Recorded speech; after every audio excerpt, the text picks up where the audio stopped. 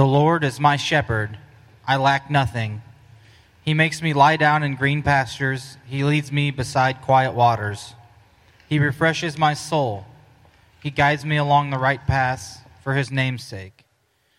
Even though I walk through the darkest valley, I will fear no evil, for you are with me. Your rod and your staff, they comfort me. You prepare a table before me in the presence of my enemies. You anoint my head with oil, my cup overflows. Surely your goodness and love will follow me all the days of my life, and I will dwell in the house of the Lord forever.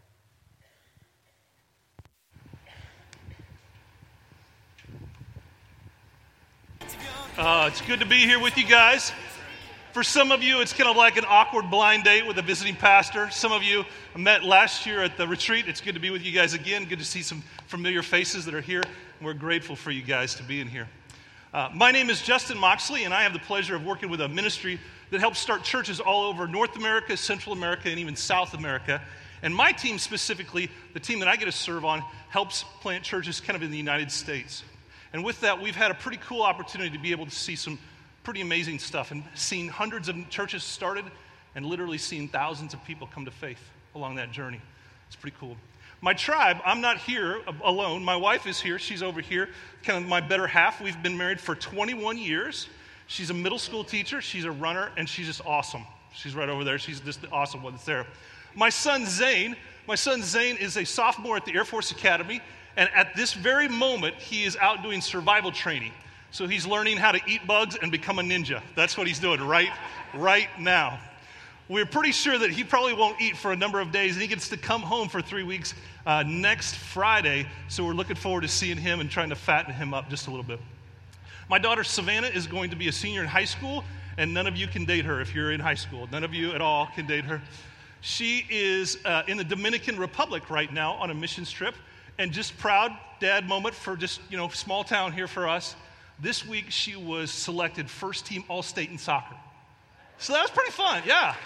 That's pretty cool. They get all of their athletic ability from their mother, and that is a very, very good thing. So that's my tribe. I actually grew up on a small kind of ranch farm operation in the central part of Kansas.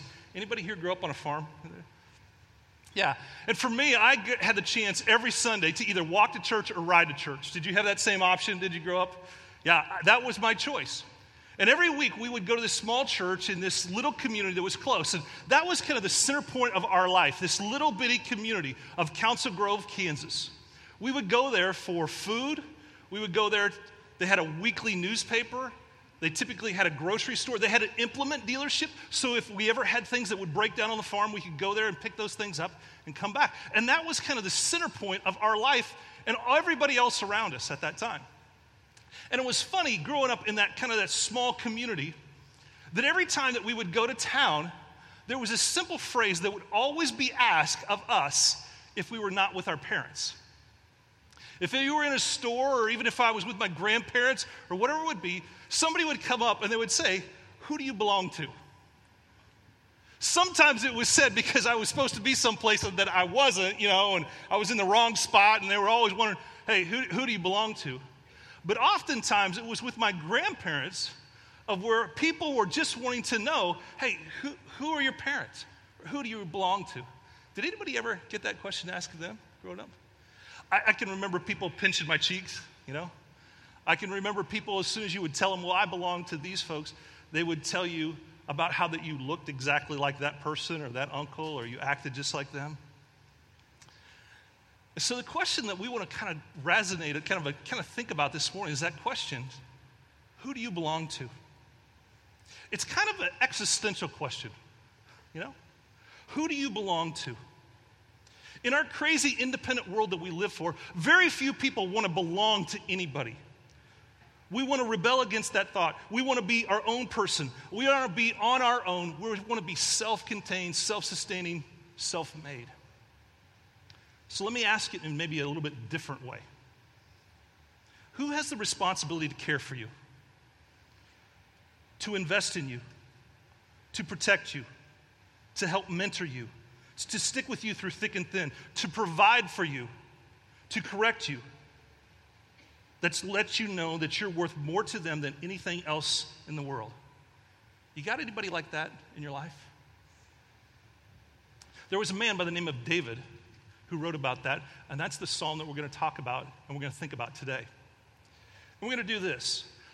I brought a different translation of this verse than what we read today, because sometimes it's really easy to kind of get in a rut of where you hear something of where you begin to tune it out. Have you ever done that? You ever have a parent that you've tuned out? Don't raise your hand if you're a kid. Okay, this is Father's Day, right? Oh, there's one brave soul back there. Yeah, little kids back there going, yeah, that's me. I'm in church, okay? But I wanted to read it in maybe a version that you've not heard to maybe bring it afresh to us. And here's what I'd like us to do. I would like us to read this together audibly as a group, okay? So as a group, together. The Lord is my shepherd. Okay, as a group together. Okay, we're gonna come back over that, okay? As a group together. The Lord is my shepherd. I have all that I need. Verse 2. He lets me rest in green meadows. He leads me beside peaceful streams. Verse 3. He renews my strength. He guides me along right paths, brings honor to his name. Verse 4. Even when I walk through the darkest valley, I will not be afraid, for you are close beside me. Your rod and your staff protect and comfort me. Verse 5. You prepare a feast for me in the presence of mine enemies. You honor me by anointing my head with oil. My cup overflows with blessing. And finally, surely goodness and unfailing love will pursue me all the days of my life, and I will live in the house of the Lord forever. Have you ever heard that verse before in your life? Kind of that passage? Maybe at a funeral? Maybe at a wedding? Did you ever say it in high school before a football game or a basketball game? Did your grandparents ever give you $5 for memorizing it as a kid? This is one of the most familiar passages that maybe you could talk to anybody on the street and they would say, yeah, I've heard that before. And for many of us here, it's kind of familiar, but it's probably not really known. Some theologians refer to Psalm 23 as the cliff notes of the entire Bible. That if you understood this portion of the scriptures, if you kind of got an idea of what this was, you would get a pretty good idea of what God thinks of you. This psalm was titled a Psalm of David, and that's all we know about the historical background of this psalm. We know that David wrote it, but we don't know when he wrote it, whether when he was a shepherd boy or when he was a king. We don't know if David wrote it in a moment of tranquility, of reflection, or a season of threatening difficulty. We just don't know. But David starts this song or this poem out by saying, the Lord is my shepherd. If you have your notes, I'd just love for you to just grab those, maybe take a few. If you have maybe a device where you look up this verse, I'd love for you to just be thinking about this as we go through. Or if you have a Bible, open it up. Any one of those things, just to kind of give yourself a picture of kind of what we're talking about as we go through it. The Lord is my shepherd. David picks a metaphor of sheep and shepherd to describe his relationship with God. And this metaphor would have made complete sense to the community of faith that was typically around the first century. And it would have made complete sense to David because David was actually a shepherd boy himself. But we probably don't know much about sheep and shepherds here today, right? By show of hands, are there any shepherds here today? Any shepherds? Love to raise your hand. No shepherds. Any sheep? Okay, what is sheep? Anybody that raised sheep in their life? Anybody raised sheep in your life? We raised cattle. I knew nothing of sheep. Anybody here that was a black sheep in their family? Go ahead, raise your hand. Okay, we got a few. This is church. You guys are confessing right here. This is good. I moved to Kansas City in 2001 from Colorado. And at that time, my kids were about 5 and 3 years old. They were just little. And we had friends from Colorado at that time that would come and visit us because they had kids that were that same age. Maybe you guys are the same position. Of where you have some special friends where their kids were that same age. And what they would do is they would come to Kansas City. And in coming to Kansas City, we then had the job of entertaining them. You ever have people that come to town you have to entertain? And so we developed kind of this tour of different places. And one of the places early on with our kids was this place called Deanna Rose Farmstead. Has anybody ever been there? Yeah.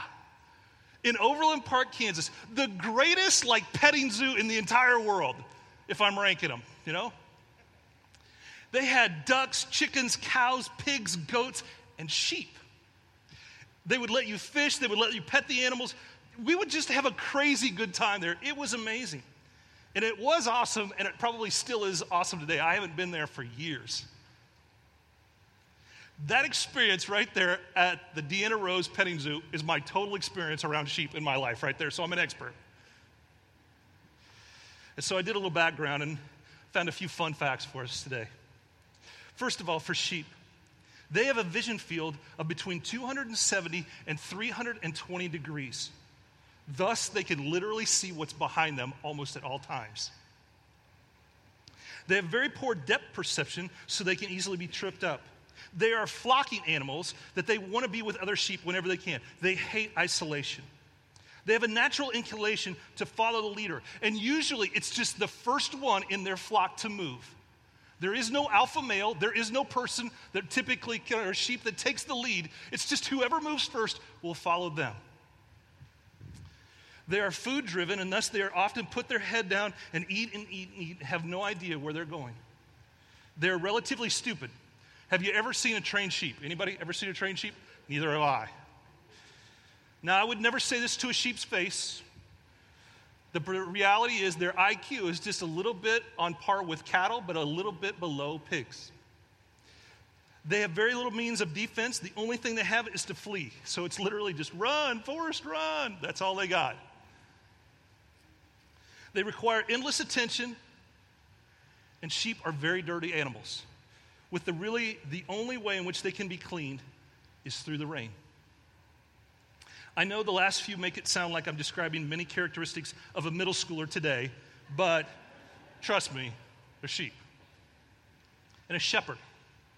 A shepherd is responsible to tend, protect, and provide and guide for his sheep. The life of a typical shepherd is 24/7, 365, of where that is their complete responsibility to care for, protect, watch out, everything. In Near Eastern cultures where David wrote this, often it was a youngest son's responsibility or even an orphan's responsibility to care for sheep. And it's interesting today that in Australia and New Zealand, shepherds push their sheep from behind. But in Israel, in David's day, and even today, a shepherd leads out front and calls their sheep. And the sheep know his name. You ever heard that before? Yeah. So back to the text. David says, "The Lord is my shepherd." David doesn't make this psalm anecdotal. He doesn't say the Lord is a shepherd. Rather, he makes it personal. He is clear, the Lord is his shepherd. David, from the beginning, is defining this relationship. The Lord is his 24/7, 365 leader, protector, provider. He is his everything. And David says it up front. It's interesting, too, for me, that David refers to himself in this psalm as a sheep. Most of the time, if I'm telling a story, I'm the hero of the story. You do that, right? I mean, if you're ever going to tell a story, you want to tell a story there that you're the hero, right? There were 3 seconds left. I was dribbling up the court. I shot from half court. Me and Steph Curry, swish, made it, we won, right? Or we closed the deal. I was the one that sealed it. I was the one who made it happen. I just want to tell you about it. Or my wife is losing her mind with the kids, and then I, as the dad, step in and all things get great again, right? That's the way we typically tell a story. We're the hero, but not David. Not David. He writes this song, this poem, and he says, the Lord, he's the man. And me, I'm nothing. I'm nothing but a dumb old sheep that can't take care of themselves and will follow after the dumbest thing. That sheep, yep, that is me. David continues because of that relationship that the Lord is his shepherd, and he says, I have all I need. I can imagine that there were things that David would have wanted as a shepherd.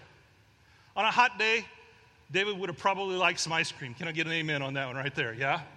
Yeah. On a rainy day, he would have probably wanted an indoor job, right? On a cold day, he would have wanted an extra blanket. On a lonely day, I imagine he would have wanted a friend. But David says, because of Jesus, I'm good. I'm good. We live in a world that tells us that we are discontent. Some of the brightest minds make millions of dollars trying to convince us of two things, right? You are discontent, or you should be. And secondly, contentment is just one simple purchase away, right? You turn on the television and thousands of products yell, use me, buy me, eat me, wear me, try me, drive me, put me in your hair, do whatever. You will be happy when you do. You'll be happy if you have a bigger house, a newer car, higher income, whiter teeth, better clothes, fresher breath, a sleeker body. You know? But David, who literally had nothing, says that as long as he had a relationship with the Lord, he's good. That's all he needed. Are you a, with God, I'm good type of person? Or are you a, with God and I'm good type of person? David goes on. He says that his shepherd. He says, he lets me rest in green meadows. Very, very practical question. How do you sleep at nights? How are you sleeping? Philip Keller, a real-life shepherd, wrote a book about the 23rd Psalm, and he says that sheep need 4 things before they can lie down and rest. He says that sheep are very timid creatures, and literally a rabbit could cause a stampede. They will not rest until they are free from fear.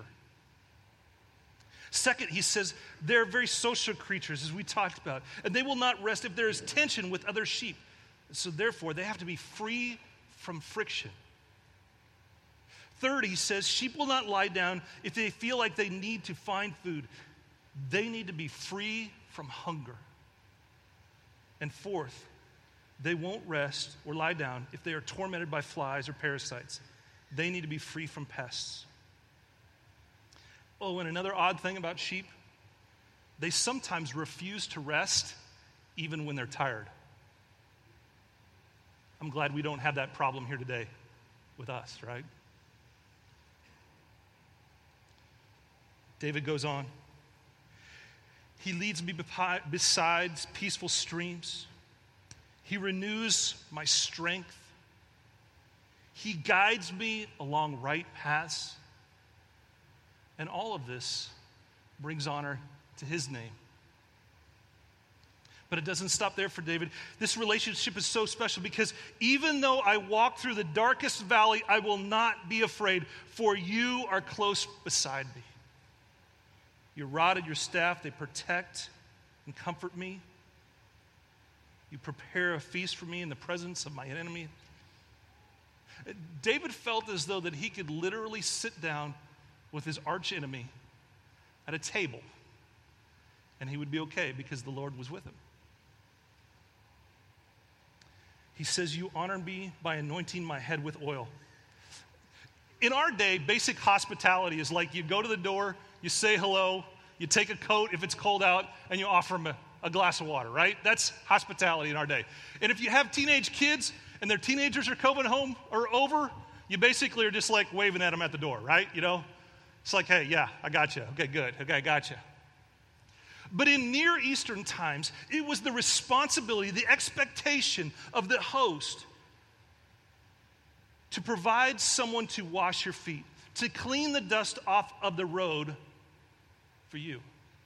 Again, sandal-laden country, one in which it was arid, in which dust would often accumulate. And you know when you go to the lake and you get a little stuff in between your toes? And it just kind of,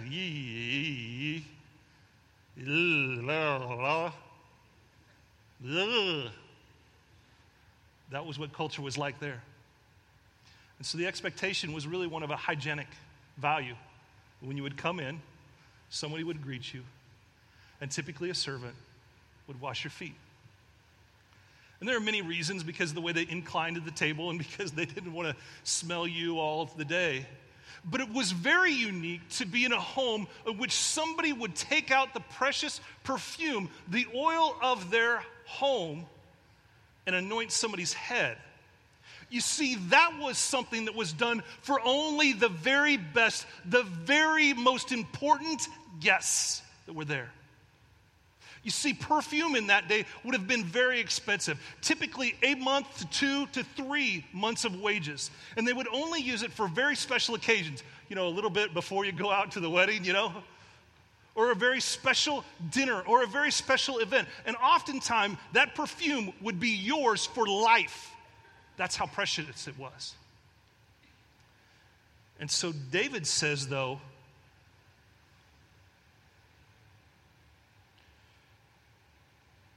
he anoints my head with oil. Are you picking up what David's throwing down here? David says that the Lord treats his sheep like they're kings. Like they're the most important person in the room. This dumb and forever stumbling, not able to protect themselves type of person, prone to wandering sheep, the Lord treats them like kings. David goes on. He says, my cup overflows with blessing. The Bible uses the word cup metaphorically, as it does here, to refer to one's lot in life, one's circumstances, or even one's final destiny. Your cup. David says, my cup, my life, my situation, I have it beyond good. I got it beyond good. It's amazing how good I've got it. And I don't deserve anything good, but what you have given me, I didn't deserve, but you've given me blessing and goodness and mercy and compassion and favor. You've done all that. And he just didn't fill up David's cup halfway. It says here, his cup, what? Overflows. The Lord kept pouring out and pouring out and pouring out, well beyond what was ever deserved.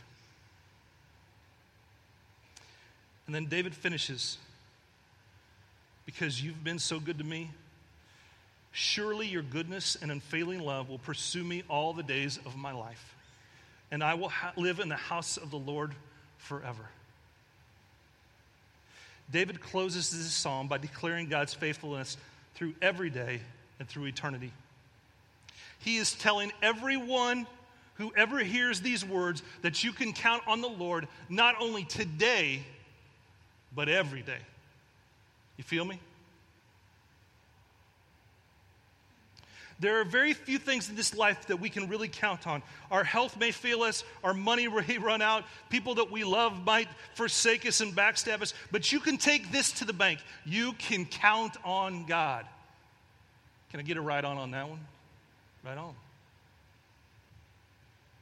I didn't put this in your notes, but what the Good Shepherd's promises are: provision, that you will have all that you need; peace, that you will rest from a weary journey; protection, that you will have safety from your enemies; providence, because you will have guidance along a confusing time; presence, you will have a companion all the way; and paradise, you will have a home waiting for you in heaven. That's what this psalm provides and tells everybody who would follow after Jesus.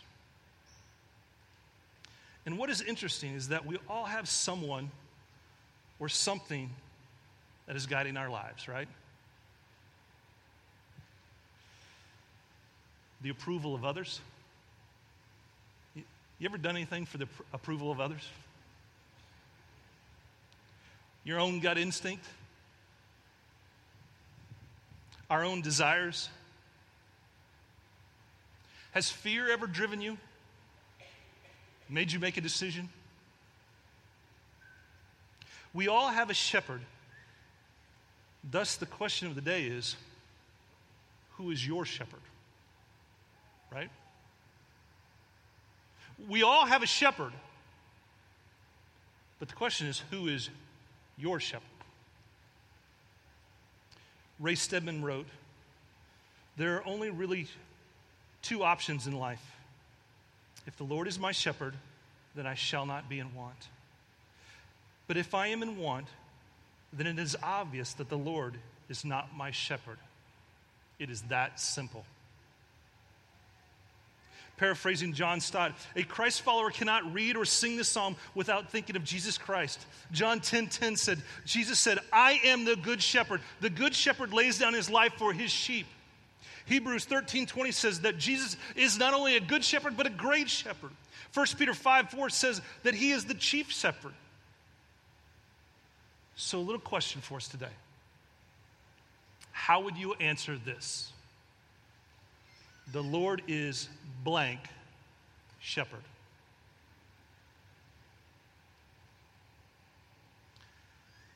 Is he a shepherd? He's a good path. There are many options and paths, and he's a good one. He's a good one. Or is he their shepherd? I got drug here.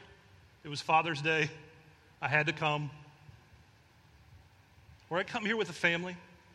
But this Jesus thing is really their thing. You know, I want the kids to grow up in kind of church, and I want them to have a place. It's their thing. Or can you say, he's my shepherd? I know we want to aspirationally probably say in a room like this, that last one. Or we know the right answer, right? The right answer. Jesus, God, the Holy Spirit. Those are the answers, right? In church, you say those three, you're right 90% of the time, okay?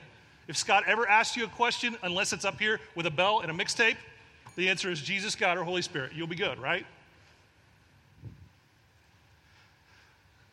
So let's ask it in a little bit different way.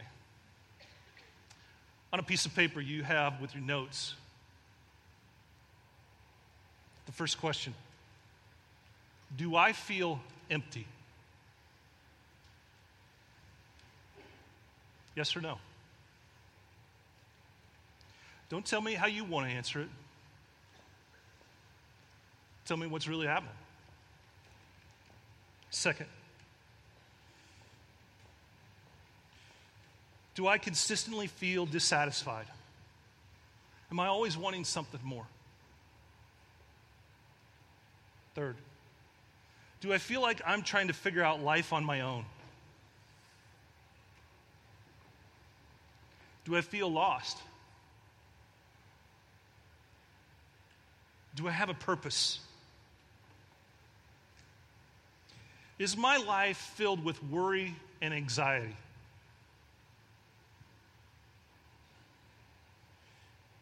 And in tough times, do I have anyone or anything that will carry me through? There really only are two options in life. The Lord is my shepherd, and I shall not be in want. But if I'm in want, then it's obvious that the Lord is not my shepherd. So the question is Jesus your shepherd? If not, then take a step today. In the Bible, Isaiah 53 says, all of us like sheep have gone astray. All of us in here have gone astray. Today, ask him to be your shepherd. But if he is your shepherd, then this psalm, every time we hear it at a funeral, before a game, maybe reading it,